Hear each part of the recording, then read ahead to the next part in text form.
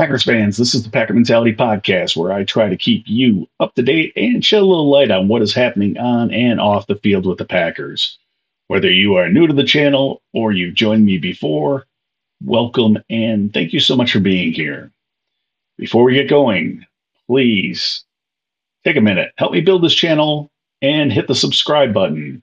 And when we're done, go out on social media and follow me at Packer Mentality. Packer fans, we can finally breathe. The Packers snapped their losing streak with a 20-3 victory over the Los Angeles Rams. It's not perfect. It was frustrating and disappointing at times, and there are definitely plenty of things that the Packers need to fix. But it's a win. Let's knock out the negatives quickly so we can enjoy some good performances. Penalties. 8 penalties for 57 yards. Most of them came early in the game, once again, hurting the Packers. And they came in some really critical moments. On the very first possession of the game, Packers defense forces a punt, which is great. But a holding penalty on the return put the Packers offense back on their own 8-yard line. Two different fourth down and short situations for the offense. And they get called for offsides on the offensive line. Don't agree with the call. And if you watch the video, if you've seen screenshots, I don't really see it. But after the first one, that should have been a big hint on how they should be lining up and where they should be lining up. And it should never have happened twice.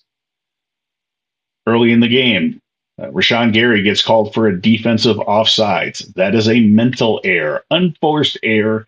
He's been playing this game way too long to do something like that. Packers' first two drives of the second half, fumbles, lost them both. They are the first two fumbles that the Packers have had this season, but it's still inexcusable. Offensive line still allowing too many pressures, still too many mistakes. They allowed 4 sacks today and need to get that cleaned up. Once we can get past those mistakes, there were a bunch of positives in this game. Offensively, Matt LaFleur promised we'd get more Aaron Jones, and he came through. Jones with 24 touches, 99 yards, and a rushing touchdown. The running game was solid. 38 carries, 184 yards. Combination of Jones, A.J. Dillon, Emmanuel Wilson, who late in the game had a huge 31-yard run to seal the win. And I believe that is the longest run by a Packer so far this season. Passing game looks so much better today, and probably because there were no dropped passes. Nice games from Luke Musgrave and Dontavian Wicks. Romeo Doubs and Jaden Reed both had big catches for first downs. Still not getting the ball often enough to Christian Watson, though. Just one catch, but it was a huge play. Unfortunately, he came down rough on the tackle and had to leave the game.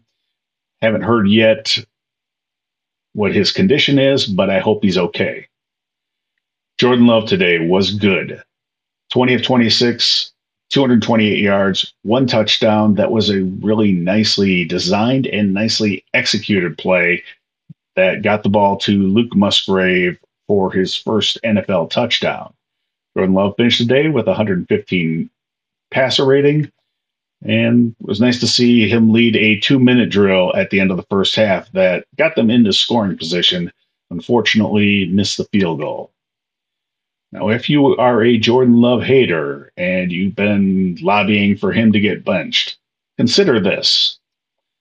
There were 8 drives by the Packers offense that weren't derailed by penalties or fumbles. 6 of those 8 drives led to either scores or a field goal attempt, or they ran out the clock. So 6 of 8 drives were successful when he isn't sabotaged by mistakes. The defense. forced two fumbles, and the offense turned those into 10 points. Packers played complementary football. Fumble recovery led to a touchdown in the first half. An interception in the second half led to a field goal. This defense was pretty good all game. They only gave up 3 points. You can say it was a bad offense with a backup quarterback, but guys still have to go out there and do their jobs. When a bunch of those guys are starting for the first time or are getting more playing time than they've had all season, it's an even bigger deal. Defense held the Rams to just 68 yards on the ground on 26 carries. They held Rams quarterback Brett Rippon to 130 yards on 13 of 28 passing. And a lot of the credit has to go to the Packers secondary. Lots of new faces out there getting a lot of playing time, and they did their jobs. They held Cooper Kupp and Puka Nacua to a total of 5 catches and 80 yards. Jonathan Owens getting the starting nod and making the most of his opportunity. He led the team with 8 tackles, a sack, and a forced fumble that led to the touchdown. And despite the fact that he's still not looking 100% healthy, Jair Alexander had a pretty good day with 7 tackles and 2 pass defenses.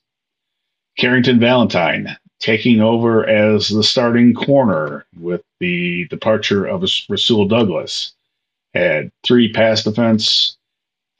Anthony Johnson Jr. in his first start and first significant playing time in his career also had 2 pass defenses. There's plenty of room for improvement. Green Bay still needs to play better and have better focus and discipline early in the game, where a lot of the penalties have been happening. But we also saw some bright spots to feel good about. And some of those young players got to see their hard work turn into success on the field. That's always a great thing.